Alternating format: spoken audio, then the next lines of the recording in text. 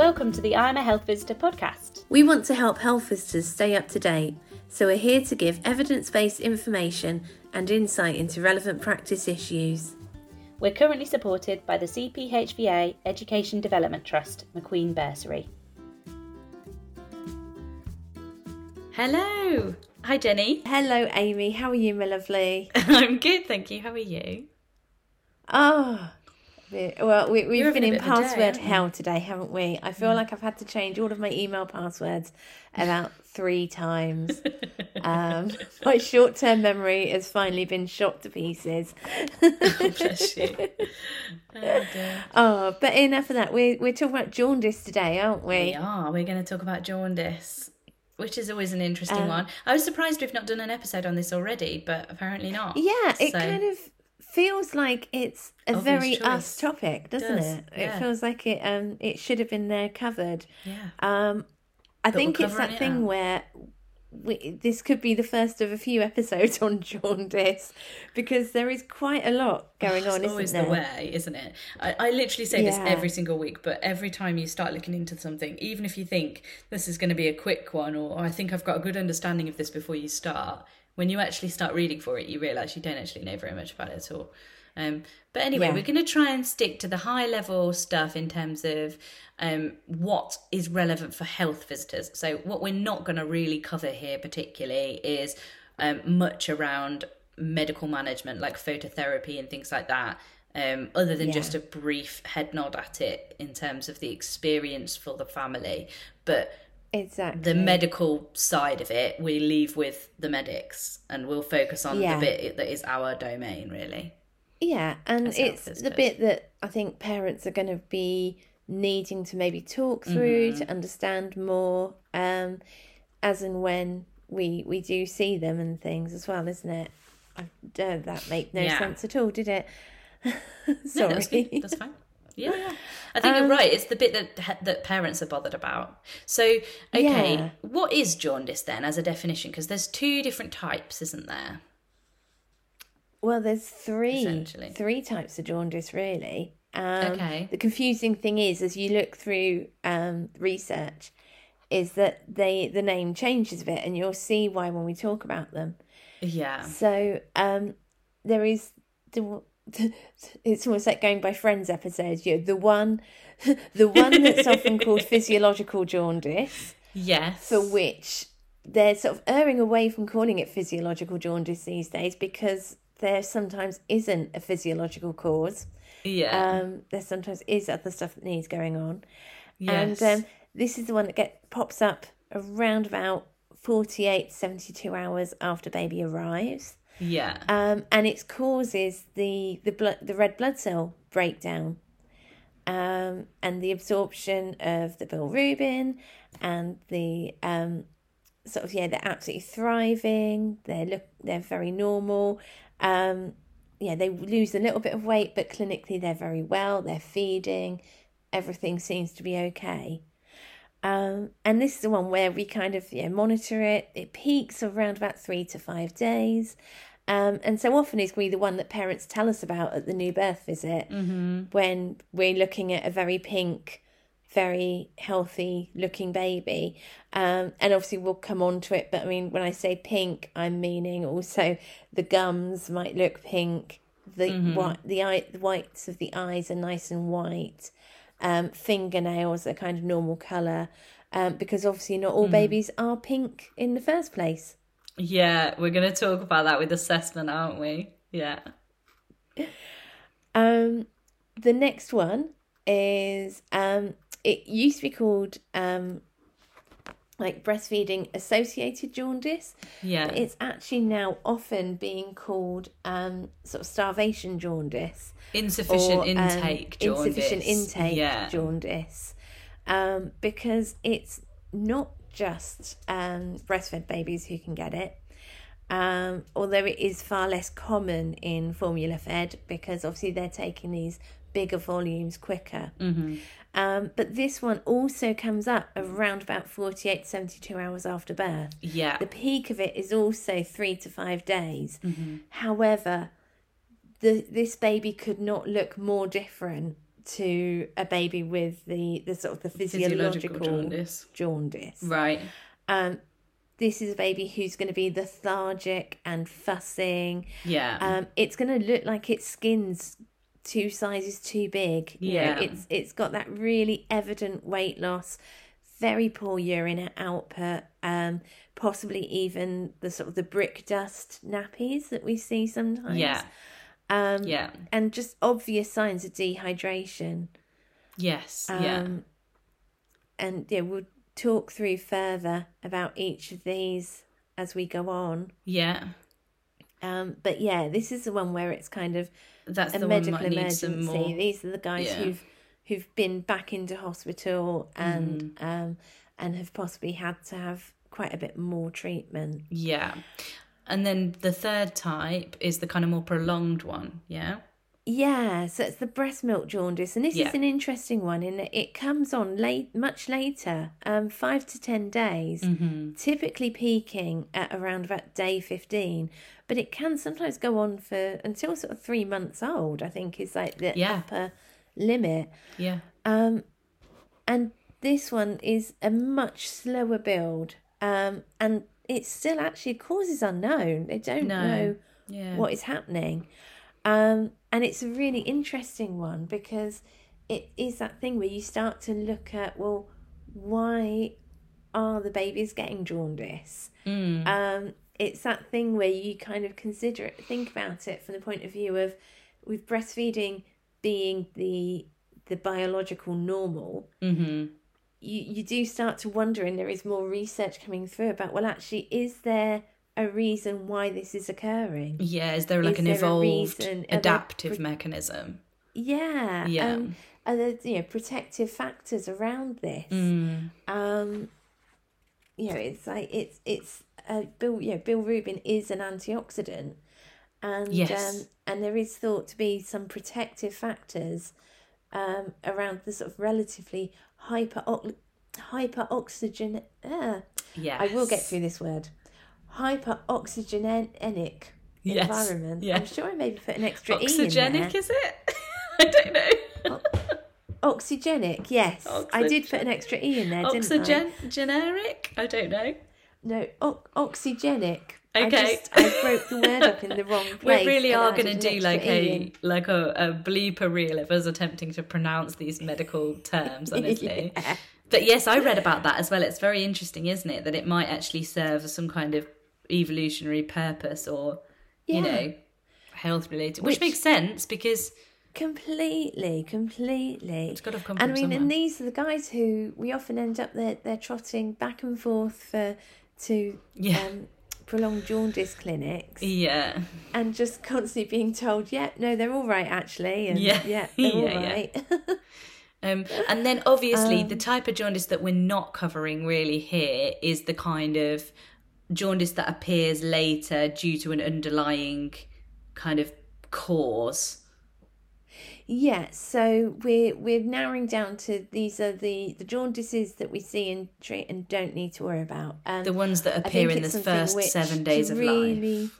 Yeah, to really do justice to conditions like biliary atresia, I think we always need to look into that in a separate episode. I don't think it would be fair to ourselves or our listeners or the conditions to try and cram everything in one go.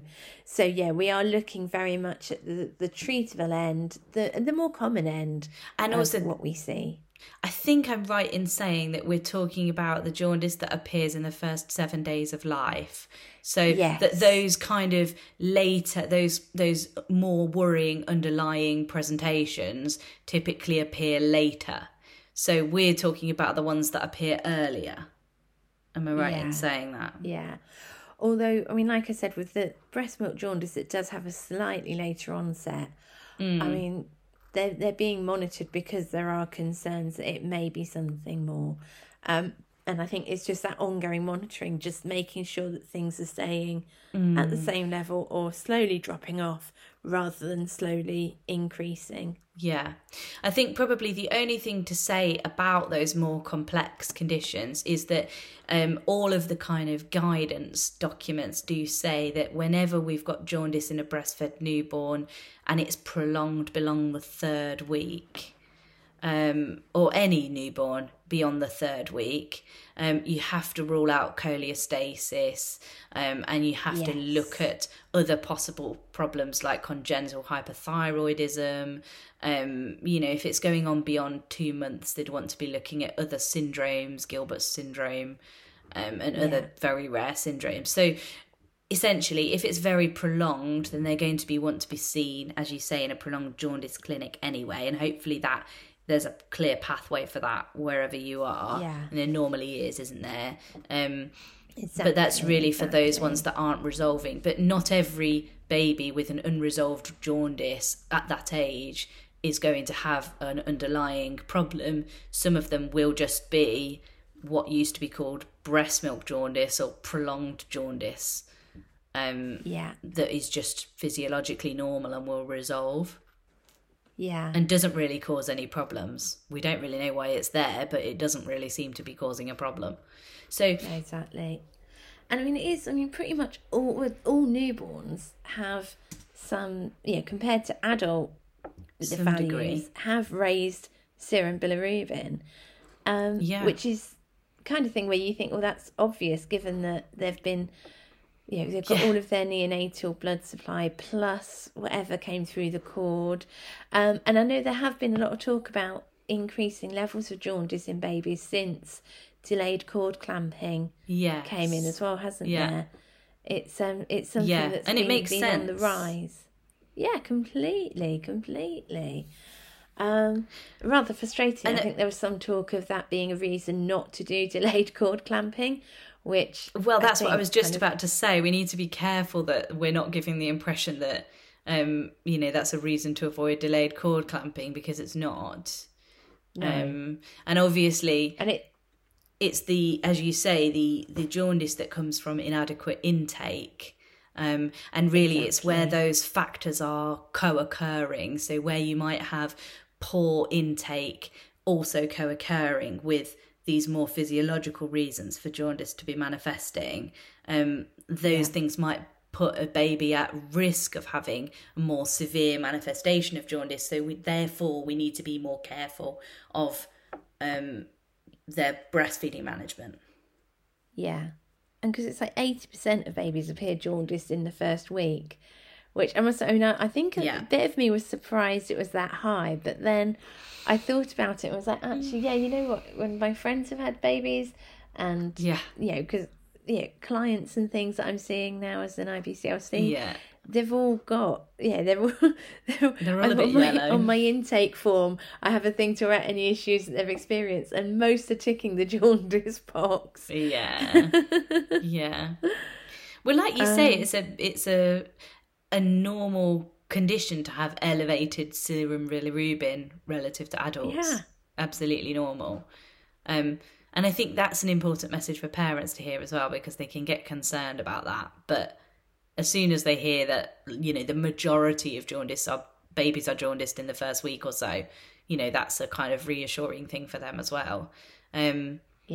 So in terms of the risk factors, so there are some risk factors associated with, and this is really significant hyperbilirubinemia now.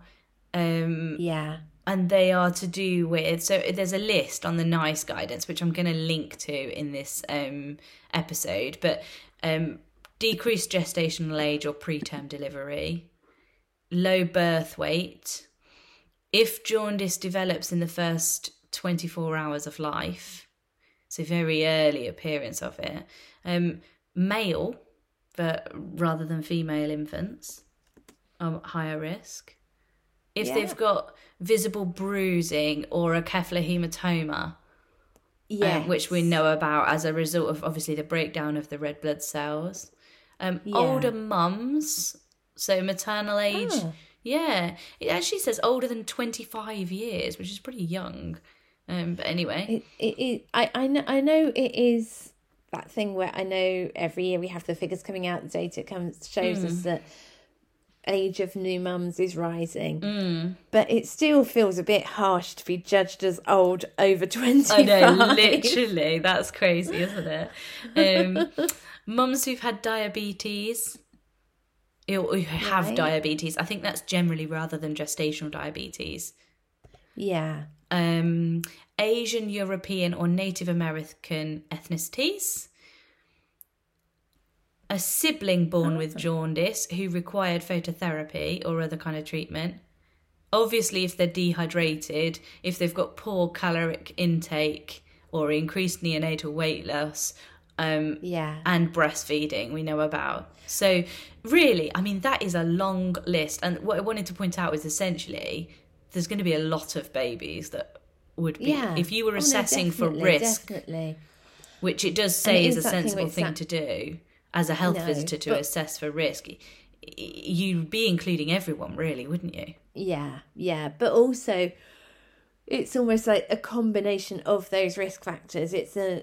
I can imagine it being almost an accumulative thing. So many of those things go together, don't they? Yes, they do. Kind of. If you're preterm, you're more likely to be low birth weight, you're more likely to have issues breastfeeding, you're more likely to have, therefore dehydration, weight loss, low calorie intake. Yeah. Exactly. I mean, it's that thing where, especially with the low birth weight babies, their bodies are put under the same pressure and they've got such little to manage everything. Yeah. It's no wonder that they get a little bit yellow. I remember with Ellie that she was quite yellow. She had kind of a bit of jaundice on about day 3 and things, and it went quite quickly, but because we didn't know what we were having, and so I thought I would go lemon with a lot of the blankets and things. And it's amazing how much less yellow a baby looks once you've got a white sheet on the Moses basket instead of a yellow one. Really helps like to reflecting on her skin. That's so funny. Oh my word, she looked practically like a minion. Oh, bless you. There's a lot of reflection. I had a really scary experience with jaundice with my little one as well, didn't I? And I didn't know whether to kind of talk about this as a example of, absolutely what not to do. Yeah, so so it is a pretty good example of what not to do, really, in terms of how to manage jaundice in primary care and in secondary. In fact, just a bad way to manage jaundice, really. We had the whole insufficient intake jaundice because struggled to establish breastfeeding, but actually I didn't even know that we were struggling to establish breastfeeding at this stage, which I think, as given my background, like I thought she was feeding and she was feeding fine. Day 1 I thought she was feeding perfectly. Day 2 I thought she was feeding perfectly. She was fussy, she was a little bit fussy, but not anything that a bit of skin to skin resolved it immediately. And I just put her on the breast and went, oh yeah, this is what they're supposed to do. This is all normal and fine. We had a bit of a bad night day 2, the night of day 2, but again, didn't really think much of that. Day 3, the sun came up in the morning and she was day glow. Like fluorescent. And oh my word, I know. And then as day 3 went on, she was very sleepy, and I was like, no, this isn't okay. I'm worried now. I'm really worried. And we'd already booked for a breastfeeding counsellor to come out and see us, who was coming like first thing in the morning on day 3, like 9 a.m. or something. So she saw us and she taught me to hand express colostrum, which I hadn't thought to do. We did it on. I was going to say that was exactly where my brain was going. Yeah. So we hand expressed some colostrum onto a teaspoon and gave her that. And then, but she was still really very, very sleepy and difficult to rouse, I would say. So I called the midwives, who said, "Oh, I'm sure she's fine, keep feeding, everything's fine." I called the birth centre, who said, "Well, I'm sure she's fine, but if she's really worried, then you can take her to A&E to have her, if you're really worried." So I did take her to A&E, and they sent me home. They said, no, she's fine, don't worry, just keep feeding her, everything will be fine. Nobody's weighed her at this point. Nobody tested her bilirubin at this point, but she looked bright yellow. But even doing a not weight even a weight. I can't believe A&E didn't do a weight. No, literally nothing. Back in my day, everyone. And they categorised it on the admission thing, because I saw on the computer what they'd put it on, and they'd put it under worried parent instead of, jaundice or feeding issue or anything more relevant. No. And they actually said to me in A&E... categories in A&E are really limited. So, well, okay. But there would have been unwell child, I think I would have been looking at putting a bright yellow baby down as. I felt very dismissed by them, is what I would say. And the nurse actually said to me in triage, "But if she's hungry, she'll feed." And I said, "Well, not if she's jaundiced, she won't." And she said, "Well, no, if she's really hungry, she will feed." And I was like, no, I literally can't wake her to... You don't understand. She's jaundiced and I can't wake her to feed. And she said, no, she will feed if she's hungry. I promise you, I know we hear these horror stories of what people have been told, and we think that can't possibly be true. But I'm here telling you now that is what she said. Oh, no, I know. Out of interest, was it a separate children's A&E? Yeah. Or was it you were being... Oh, my word, that is really not good. I hope you did a little pals letter afterwards. I did. So I was then in tears after this, because I knew full well from my peds knowledge that this is not okay, and she needs help, and I need help urgently. And I've now spent most of the day trying to get some milk into her and trying to get some help, and I was really drawing an empty. So I literally walked into the birth centre where we'd had her, in tears with this yellow floppy newborn, and went, "Help me!" And they put her on the scales and just realised that she'd lost almost 14% of her birth weight. And this is only day 3. Yep. So she was then admitted immediately. But even then, they didn't get me a pump. It took them about 10 hours to get me a pump. And I was begging for it. I think I can almost feel my boobs aching in sympathy for you. Yeah, it was really awful. And, the whole thing was just so traumatic. And then they said, "Oh, we're not going to start phototherapy." And then they said, "Oh, no, we are." And then once they'd started it, they wouldn't let me hold her or pick her up at all, even to breastfeed her. So I wasn't allowed to try putting her to the breast at all. I was literally only... because they said it took too long, and that she wasn't allowed to be out of the light for that long. I know. And they didn't have a billy blanket for you to use to do skin to skin and phototherapy. No. And as we'll see when we come on to the NICE guidance, it literally says that is not a reason not to do, not to breastfeed. I think so. You know how we often have those little stings in the middle of the podcast? I think now is a good time for a sting. Yeah. And if you're listening to the podcast, and especially if you're looking at using this as an example for CPD, have a moment, get pen and paper or notes up on your phone. Yeah. And have a reflection on if you were the health visitor who met Amy, what actions would you be taking? What would your plan be? Okay, so if you paused the podcast, welcome back. If you've not paused the podcast, you're thinking, just get on with it, woman.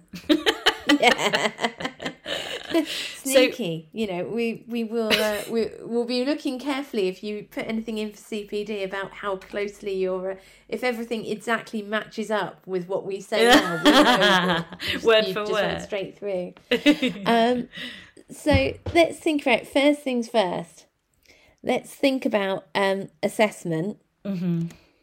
And I think there's quite a bit in the NICE guidelines There and is. the ABM, the American Breastfeeding Medicine Yeah, protocols about assessment, isn't there? there is. I mean, broadly, you're looking for natural light, blanching the skin on the forehead or the chest, and then looking at the gums, the palate, and the sclera, the whites of the eyes. Typically, jaundice progresses head downwards. So it is true that thing that you see the yellow emerging in their eyes first and then across the rest of their body. So if you're seeing it all the way down at their toes, then you're seeing a more advanced, in terms of time, a more advanced, a more further forwards jaundice picture than if it's just in their eyes. And it's and then worth it saying as well, it disappears goes... in this opposite direction. Yes, I was going to say, you beat me to it. I Yeah. was just about to say it goes up the other way. So you could have it where a family are telling you about how the baby's legs were really yellow the day before and now they're not so yellow. And that's a really good sign. But it does mean that the whites of the eyes are often one of the last places to go. And on the NICE guidelines, or is it in the NICE guidelines or is it elsewhere that we have to look for the advice around other ethnicities and the sort of black and Asian skin and looking for signs of jaundice with them? So essentially, in that scenario, with a darker skin tone, you're looking at the sclera. That is a really useful indication. And as we say, that's the first and last thing. So it's not going to give you much of an indication of how advanced the jaundice is. But if they do say to have a lower threshold for referral, because the danger is that you think they don't look that bad, but in actual fact, it's quite a severe jaundice. Yes. And the other thing that we look at in terms of knowing what to do, the assessment-wise, is the NICE guidance have a really useful summary. But before I say about that, there is an app which is being piloted at the moment. Is it using the smartphone? Yeah, it's using a smartphone to identify jaundice in darker skin tones to kind of make that more objective and more accurate, which I think is so badly needed. And they use something called ambient subtracted sclerochromaticity. So it's taking a photo of the baby's eyes and looking at and skin pigmentation. And they look at an illuminating flash via the smartphone screen. Blimey. And is this for professionals to use, or are they suggesting that parents could use this? I'm not sure what the plan is in terms of that, in fairness. It's the only thing I'm thinking this is, I think, quite an early stage. Yeah. It's promising, I ponder how easy it is to take a flash picture of a baby's eyes with their eyes open in the early days. Yeah, good question. Yeah, it's an app, and that, I mean, they're testing it. So this is a pilot study, and I'll stick the reference in. It's a small numbers, only 37 children. So it's just a pilot study at this stage, and I guess those things would need to be ironed out if they are an issue. But in a really interesting and important development, and also the argument is that this could be easily used in less economically developed areas as well. Yes, yeah. No, fingers crossed, because that would be amazing. Be wonderful, wouldn't it? And I think any link up or interest in these sorts of things, because as you said, it's that universality where it can be used anywhere in the world. Yeah. It's that thing where, much as we grumble at times about our NHS, we are so fortunate that, from the Highlands all the way down to sort of Cornwall and everywhere in between, we have access to, and even if it means travelling a little way, we have it there. We have access to it for free. And really, brilliant. That brings me very neatly on to the management of, not in terms of what you would do from your assessment, so the assessment of severity. And the NICE guidance has got a really useful, I actually really quite like it. They're often a bit vague, but this one is actually quite helpful. And it talks about emergency admission via 999 ambulance if there is jaundice with features of bilirubin encephalopathy. Encephalopathy. Yeah, that's what we're going with.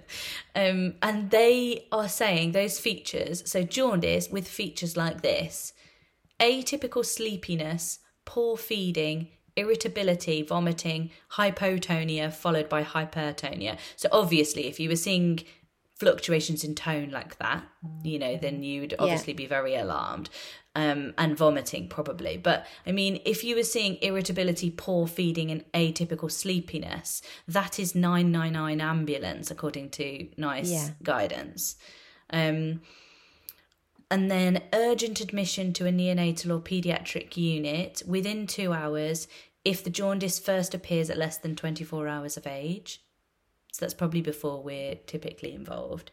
And I mean, it's interesting how they talk about admission to a unit like that within 2 hours, because actually this is where children's A&E should really come into it, because it's that thing where for a ward to have space to take on a baby who's going to need quite intensive care and support so quickly may not be possible. But then in the A&E department, they do have facilities to have that initial treatment, initial assessment and things.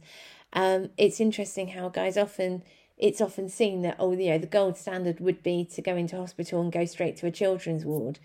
Actually, I think I would be really stressed by that, more so than being in A&E, because I just would worry so much that it would take a lot longer to get everything set up and established. Yeah, possibly. I mean, this is saying it's essentially urgent admission to a neonatal or paediatric unit, depending on local arrangements, as soon as possible, and to be seen within 6 hours using clinical judgment regarding more urgent referral admission if it first appears at more than 7 days of age. So if they're 8 days of age or older when it appears, then they need an urgent admission to be seen within 6 hours. Yeah. If they're unwell, yeah, because I think it's that thing of with it. If they're, I mean, like we said, with the jaundice that I've forgotten the name of, with the what they call the breast milk jaundice, that appears later but is much milder. So it's that thing, if they're kind of literally, showing those signs of being sleepy, lethargic, very yellow, then that is definitely emergency and so the call to action very quickly. So the emergency 999 ambulance is jaundice with sleepy, poor feeding, irritability, vomiting, hypotonia, followed by hypertonia. And then you've got urgent admission within 2 hours if it first appears less than 24 hours of age. So if they're if they're less than 24 hours old, they need to be seen within 2 hours.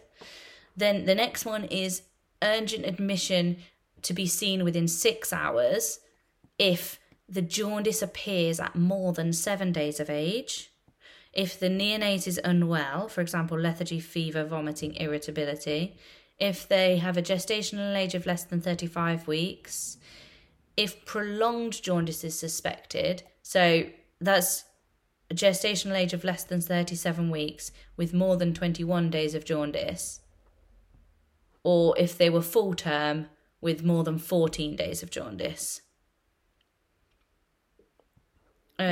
If there are feeding problems or concerns about weight, particularly in breastfed infants, or if they've got pale stools and dark urine. And then for all others, so they're the ones that you would want to be admitted, which is actually quite a lot of them, I think. Yeah, but then, and it's that thing where the difference is in practice. I think it wouldn't be urgent admission, it would be urgent referral to A&E to be assessed. But I mean, this is saying urgent admission. This is the point I'm making, I suppose, with this, is that I don't think the NICE guidelines match what is being done. Yeah, no. I don't think that there is capacity for that to be done. And exactly. If you think about it in practice, it is that thing where a lot of places have the sort of prolonged jaundice clinics. And for a lot of these guys, it would be attending a paediatric A&E, which, I mean, well, I know after your experience, I can imagine if there's been many others who have had similar experiences, there'd be a definite degree of wariness in doing that. But I have to say, in my time in A&E, there definitely would have been any sort of hint of not getting you the urgent care and attention that you were really obviously needing. Yeah, it's worrying that. But I mean, I suppose it doesn't match, is what I'm saying. It doesn't match my experience, but I don't just mean my personal experience. I mean my professional experience as well. I don't think every baby who has jaundice and feeding problems is seen within 6 hours of that jaundice emerging. No. I don't think that. And I think happens. this is where, and I think this is where the issue occurs, because I think, especially when there are feeding problems, and it goes back to our podcast we did on top-ups, is that for so often, feeding problems, there's always then a full stop and straight into supplementing with formula, rather than reviewing what is the feeding problem, where is the issue. Absolutely.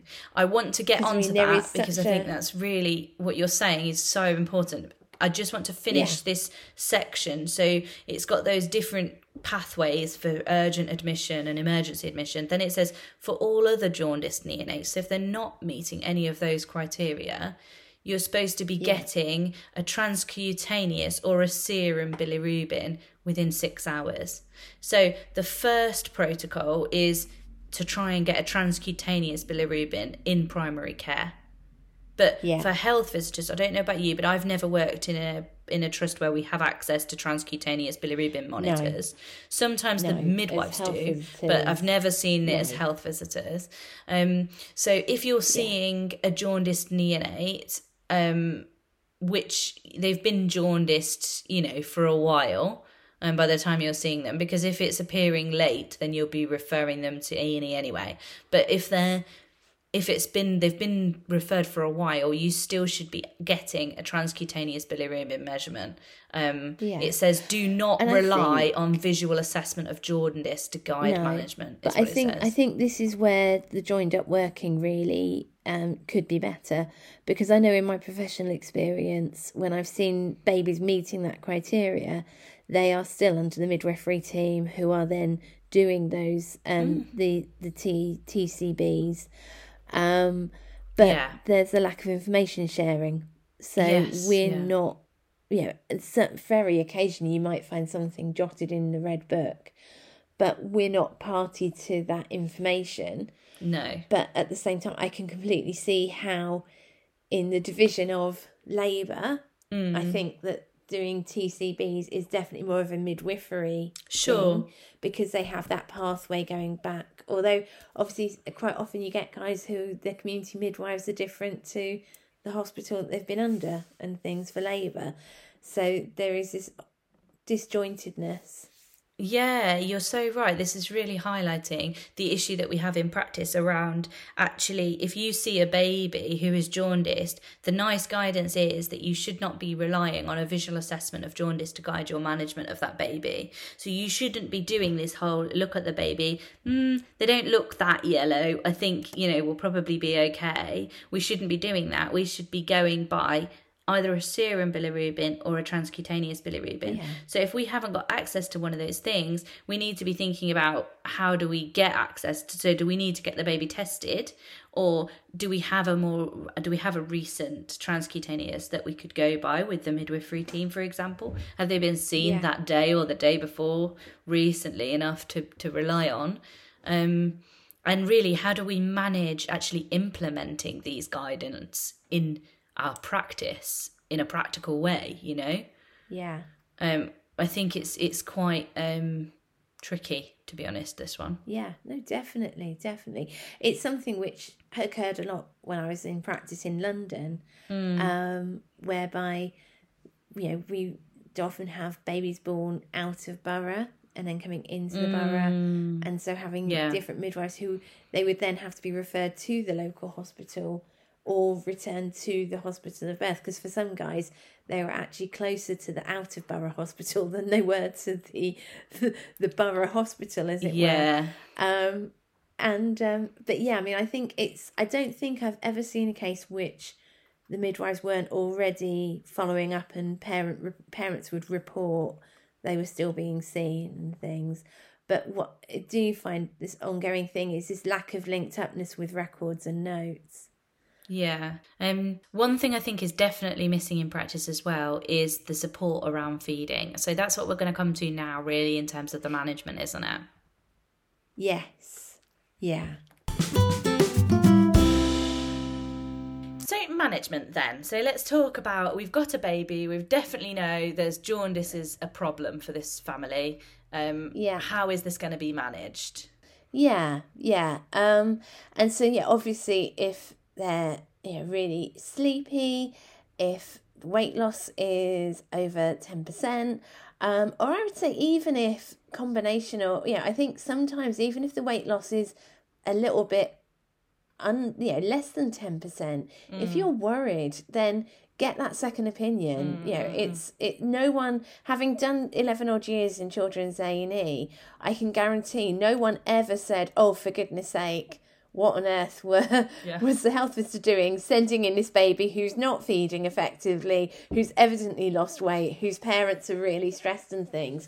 Because obviously they have that longer period of time to ensure feeding takes place. And it's frustrating because I know that there won't be a fantastic feeding review done in A&E. No. Which would be the absolute dream. The absolute ideal would be to go to A&E, have an IBCLC or infant feeding team be able to come in, see these families, review them. That's my dream job.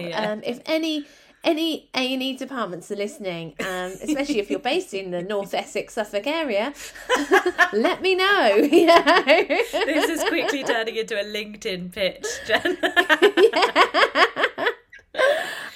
But oh my God, you would be awesome at that. If they're at that point where they're maybe not needing A&E, then what do you need to do? And I think it's really good to signpost to our top-ups episode, because I think so much of the management we covered in that episode. Absolutely. And it's thinking about, and for some guys, yes, there is going to be a need for formula. Formula as a medical intervention is so necessary. This is the place for it, and can actually, and it's that thing of looking at formula as something to support and continue breastfeeding, not to take over. Other things are those things of things like looking at hand expressing. So many parents think about hand expressing from the point of view of colostrum harvesting, and don't realise it's something they can continue to do once baby is there. There's always a fear about it taking milk away from baby, when if anything the very opposite is true. It can actually help to promote milk. And even looking at, if baby's quite sleepy, even looking at giving a mil or so of milk extra, a bit of mil, 5 mils, 10 mils of milk extra. You can get it, is so helpful. And also, the thing is, if baby is really sleepy and isn't feeding effectively and hasn't been gaining weight, then those breasts have not been stimulated. They're not going to be keeping up with the rate as quickly. So want to even consider encouraging these parents to express. And I would always err towards encouraging, rather than encouraging them to buy a breast pump or even borrow a breast pump, if they're able to, if there is support locally to get their hands on a hospital grade electric pump. These can be rented for, even as little as with the bottles as well, £50 a month, which when you compare that to the cost of the LV, which so many people go on about, the cost of the LV is equivalent to about 5 months hospital grade pump rental. It's just ridiculous. It's completely out of reach for most people, isn't it? Completely. And a lot of places do have, for families that are on low income or maybe don't have the facility to be able to to rent even the £50 a month. Exactly. A lot of places do have, as part of the infant feeding team, a hospital grade breast pump available that you can access. Yeah. So it's worth a phone call to your feeding team to find out if that's a possibility. And if your family is if the family you're supporting is twins or multiples, then the Breastfeeding Twins and Triplets group on Facebook, which is also a charity that's run by a friend of the podcast, Catherine Stagg, they have a discount code that you can use if you're parent of twin or multiple, and you can find out from that via the group. And so that again brings the cost down a bit, makes it more achievable. Yeah, so there are some lines but expressing kind of early in this sort of situation is good. We don't always advise to express early, do we? But in this scenario, it's quite...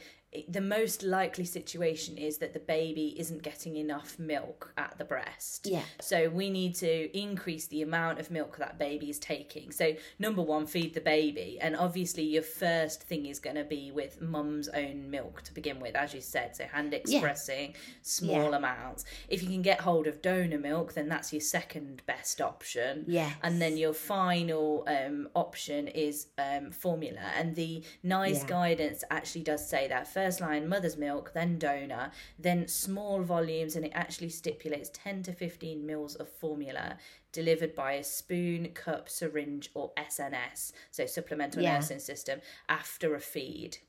Yeah. Only and that's the thing as well. Sorry.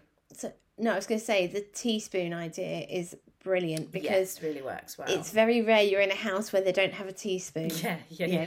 Syringes, cups, SNSs are all a lot of extra faff. Yeah. But actually encouraging, and you can use the teaspoon similar to the way you do the cup feeding, having the spoon level with baby's lip and almost encouraging to lap at it. Yeah.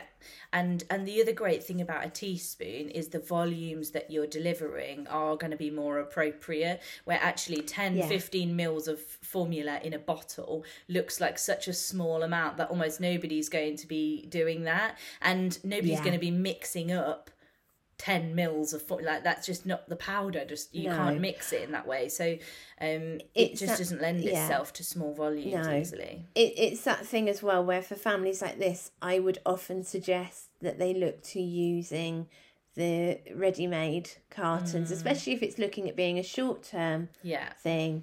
It's that thing where if anything happens they end up going into longer-term combi feeding, then buy the powder. You're gonna have to transition them. Yeah, but from the point of view, although I know there is a lot of, the ecological impact of the cartons is huge. At this point in time, when they're looking at having really small volumes, it's actually less wasteful to use the carton because one carton could be enough for a good 24 hours. And you can open it and store it, can you, in the fridge? Yes, yeah. So you can, they've because they've been ultra heat treated. Yes, of course. Similar to what you do with cartons of juice. Yeah. They store, and they clearly, I think you can store them for 24 hours. Yeah. And so you can just literally take what you need. Yeah, so it's really encouraging those small volumes frequently, and then if they're wanting more milk, so back to the breast again, and obviously trying to really support, if this is all, obviously, if the parent wants to breastfeed. I mean, we're starting from the assumption that this is a breastfeeding dyad and that the mum actually wants to continue the breastfeeding. Obviously, if the mum's saying to you they don't want to continue the breastfeeding, that's an entirely different conversation, and obviously your advice is going to be totally different. But if you're wanting to help that mum and give her the best chance of being able to continue breastfeeding in the long term, something like jaundice can be a real spanner in the works to their journey, and it can actually be the stone on the road that ends up bumping them off down an entirely different path that is actually quite difficult to come back from. So your role as the health visitor for that family there is helping them to achieve their goal in terms of trying to help them, to give them the information and support to get around that stone, and manage that while still maintaining their ultimate goal of feeding in the way they want to feed. Exactly. I mean, I think when we think about it, I think, if I remember correctly, top reason that parents stop breastfeeding is pain. Yeah. And I'm pretty sure second is things like jaundice, slow weight gain. Perceived low supply is up there, high on the list. And all of that is also feeding in here. And that's something I would mention as being really important. Maybe a little bit further down the line, your initial management is going to be about feeding the baby, but also, you know, you're expressing in all of those things is not only to get the milk to feed the baby with, but it's also to protect the mum's supply. And then you're going to be working on whatever the problem is with that feeding dyad that has meant that they're not able to transfer the milk they need to. And hopefully also working on psychologically with the parent to know that you know, their breasts or chest are able to deliver the milk the baby needs, and that they will be able to sustain the baby in the long term if that's what they want to do. It's that kind of confidence in their own body that I think can be really undermined by this type of process. And even if babies are needing to go in to hospital to have phototherapy, stopping phototherapy for breastfeeding is a completely valid. Yeah. Sorry. Yes. Sorry. You should never not be allowed. That's what. Yeah. Sorry. That's what you said. Yeah. I get you. I get you. Yeah. I mean, hopefully, I think more and more places now have the Billy blankets, don't they? That they can even have on them. Yeah. So they can have phototherapy. If you've not seen, I've seen pictures of them. But when obviously we went in, it wasn't. It was very much the traditional kind of bare bassinet thing with her naked like a little skunk with her eye mask, you know, lying there. Oh, bless her. And me being like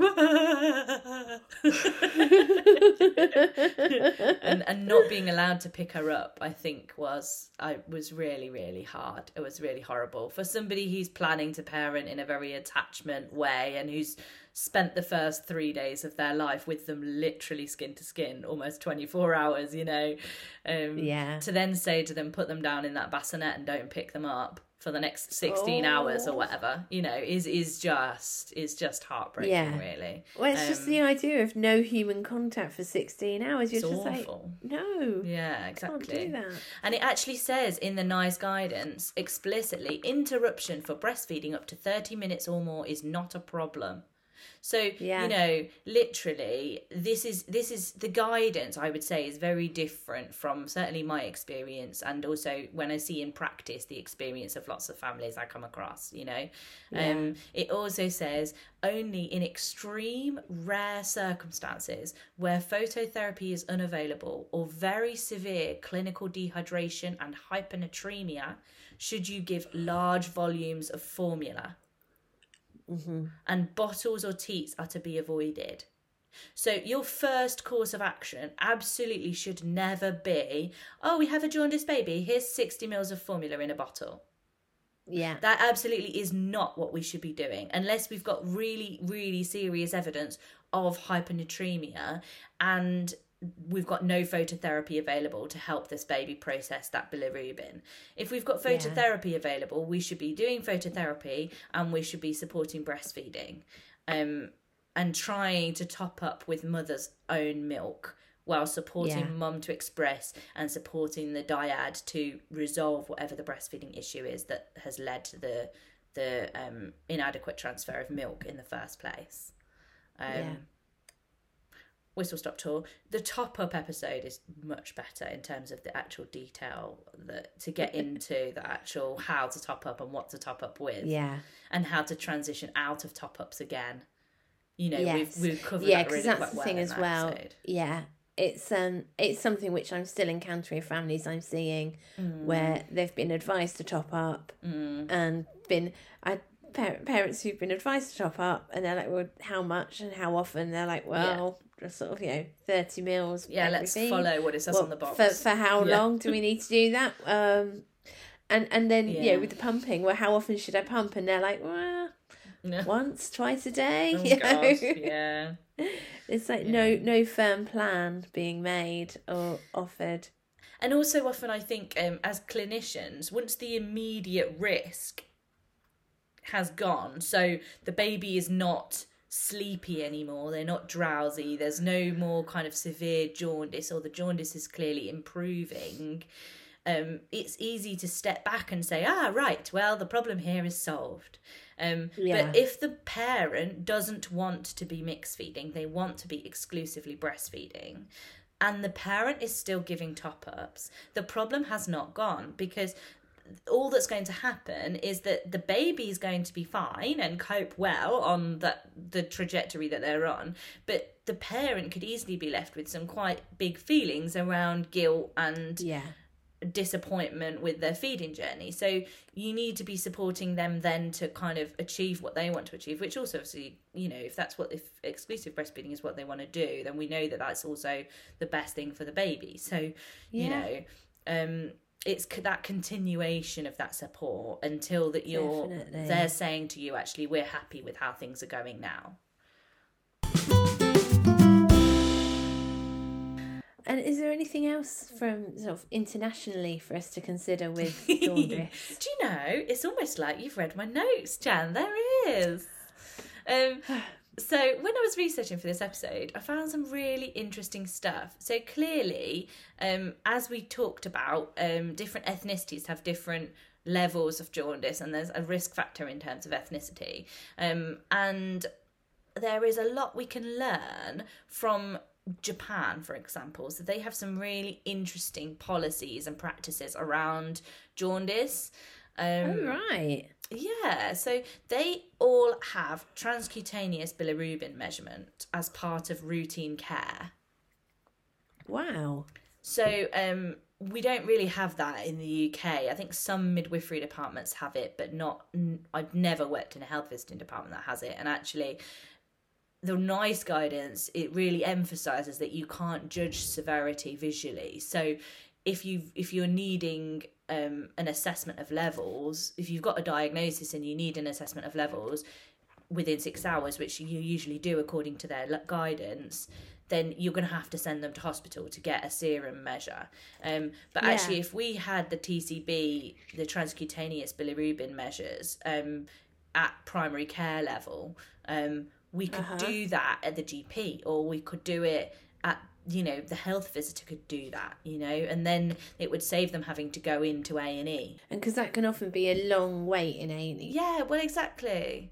And also, you know, if you know that you're going to be able to support them in terms of the feeding, and what you're looking for is a TCB to know whether they need phototherapy or not, okay, if you can do the TCB, you might be able to manage them without them having to go through the phototherapy and without them having to be admitted to hospital, which, you know, admission to hospital has its own whole host of concerns and worries for people. Definitely. So, yeah. I think the other thing that I saw that was really interesting, and I remember reading about this as a children's nurse when I was doing my child nursing training, Jen. I did I know. I did a literature review on this because we had to pick a topic for a literature review, and this is the topic I picked. So I was really interested to see how the literature has evolved since then, sort of like 10 years ago, or whatever it was. And it was about massage, infant massage, as an adjunct to phototherapy in infants with jaundice. Oh, right. So, yeah, so there was a systematic review that was actually published last year about this. Yeah, and it was saying that essentially, if you combine massage and phototherapy, particularly for neonates who are needing phototherapy in the 3rd and 4th days of life, it's more effective than just doing phototherapy alone. Oh, wow. So so initially this started out as being suggested as a strategy for very low to moderate levels of jaundice. It wasn't suggested for infants that were requiring phototherapy. It was suggested for those kind of home management things. But actually, they're saying now that this can be done alongside phototherapy.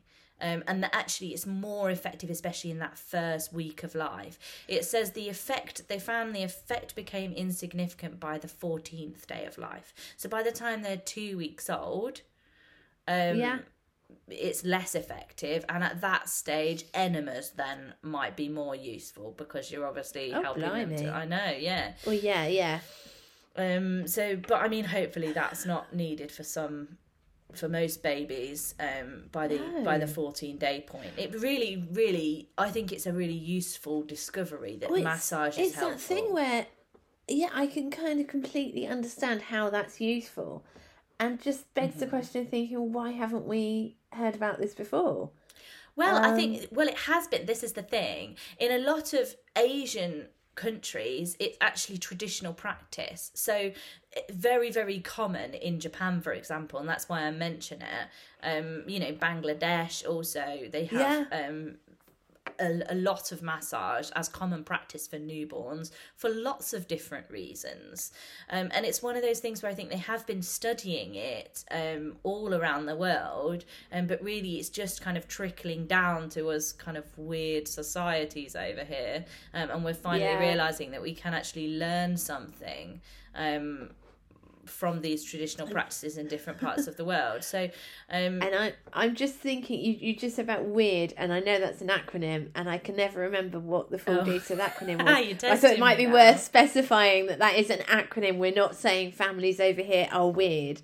Western, it stands for Western educated, industrialized, what's the R, rich, democratic democracies. Yeah, that's it. So it's it's an acronym. So it's a really interesting intervention, I think, that has some really important implications, really. Definitely. Because actually, if you've got a baby in the first week of life, it doesn't have to be anything hugely complicated. What you're looking at is essentially skin to skin, and we know a lot about skin to skin and how important it is for regulating all sorts of homeostatic body systems. And also, massage in terms of on the infant's stomach might be stimulating gastric activity. That might be one mechanism for how it's done. There's also some suggestion that involvement of the vagus nerve might be relevant in the mechanism of how it works. But it doesn't have to be anything hugely complicated or difficult. It's very easy to do at home. It doesn't require anything expensive, it's a very low intensity intervention. The newborns normally enjoy it. It's not something that's invasive or unpleasant. There's no negative side effects that we know about. So really, that's an important thing to know, isn't it? Yeah, it's amazing. Yeah, if that's going to help, there's no harm in it. So that's a win, really. As an adjunct. Wow. And very different from, put your newborn in a basin and ignore them for 16 hours. Well, yeah, exactly. Actually, what we should be doing is get them out to breastfeed as much as you like and massage them. And it's that thing where your natural instinct is going to be to want to touch and things. Yeah. And it's interesting how it all feeds into what your natural instincts are. And, well, lo and behold, who would have guessed? Almost like your natural instincts are evolved to work. Yeah. Yeah. Adaptive. Wow. Anyway, so that was some interesting things that I found out from Japan. So have we got any kind of key messages to end on? Supporting feeding. So I think key messages as often are, supporting feeding. Just being aware of the different types of jaundice, not all jaundice is just the one type. Yeah. And that, if you've got a baby who's yellow but appearing well and feeding well, then the chances are that things are going well. And that, to reassure that it's actually a relatively normal physiological thing that happens. Yeah. So basically the vast majority is going to be about increasing the intake, supporting the feeding, and helping them to kind of get through this natural stage. But being mindful of those warning signs, and using phototherapy if we need to signpost to that. Yeah. Hopefully that's a helpful summary for people. If you feel like we've missed anything or you've got any extra questions that you don't think we've covered, then get in touch. And how can they get in touch with us, Jenny? Well, they can get in touch with us in a variety of ways. We've got our email address, IamAHealthVisitor, all one word, @gmail.com, or via our Facebook page. Well, sort of, I don't know quite where the inspiration for our Facebook page came from, but it's called I Am a Health Visitor. Or even Exactly. I just thought I'd go a bit left field. Yeah. I Am a Health Visitor. And then there's our Instagram page where I did abbreviate at I Am a HV on Instagram. And Twitter, I Am a HV as well. Oh, and Twitter as well, yes. So one of those many obscure methods. And also a lot of the platforms, obviously iTunes is the main one, or SoundCloud, but you can rate us, you can subscribe to us, and you can leave reviews, which we're always very happy to see. You can talk about us in the office. Yeah. I have noticed there's been a flurry of new followers on Instagram. I love the this last flurry. few weeks. Yeah. It's the October-November like, where are flurry, we now? We're recording this first week in November, so I'm guessing it's possibly some new health visiting students. So hello to you if you're new followers and things. Let us know how it's going. And also, obviously, I should remember to remind you that if you'd like us to give you a certificate for CPD that you've done after listening to an episode of this, then send us details. If you can send us the template from the NMC website of documenting reflection. Yeah, that's the one. And then we can send you a certificate back confirming that for you. Yeah, we love doing that. Exactly. And we love hearing from you. So thanks everyone for all your lovely emails, and keep them coming. Yes. It'd be lovely if you all did want to email in. It would be lovely to do like an email edition at some point. Oh, that would be nice. So we have had a few lovely emails from guys. And also, if there's something going on that you want to tell us about in your trust, then give us a shout. That feels like a Christmas we love talking episode, like a Christmas celebration. If you have something that you'd like to share with us on a Christmas episode to kind of boost everyone's morale and, a bit of happiness, or even a bit of misery, and you want to rant a little bit, that's fine. You know what we need to do as a Christmas special? What? And I think we need to do a shout out for this. We'd like your funniest health visiting stories. Let's do a funny health visiting story episode. And what you can do is you can even... if you record your story as a voice note and email it to us. Yes. Oh my God, how awesome would that be? First names only. We don't need to know whereabouts you work or anything. No. Obviously, protect client confidentiality, but I reckon we could get some gems. Oh, yeah. And it'd just be really nice to do a really funny episode for Christmas and into the new year. That'd be brilliant. What a great idea, Jen. Please send us your stories. I'd love that. Definitely do it. Okay, well, hopefully we'll hear from you all soon.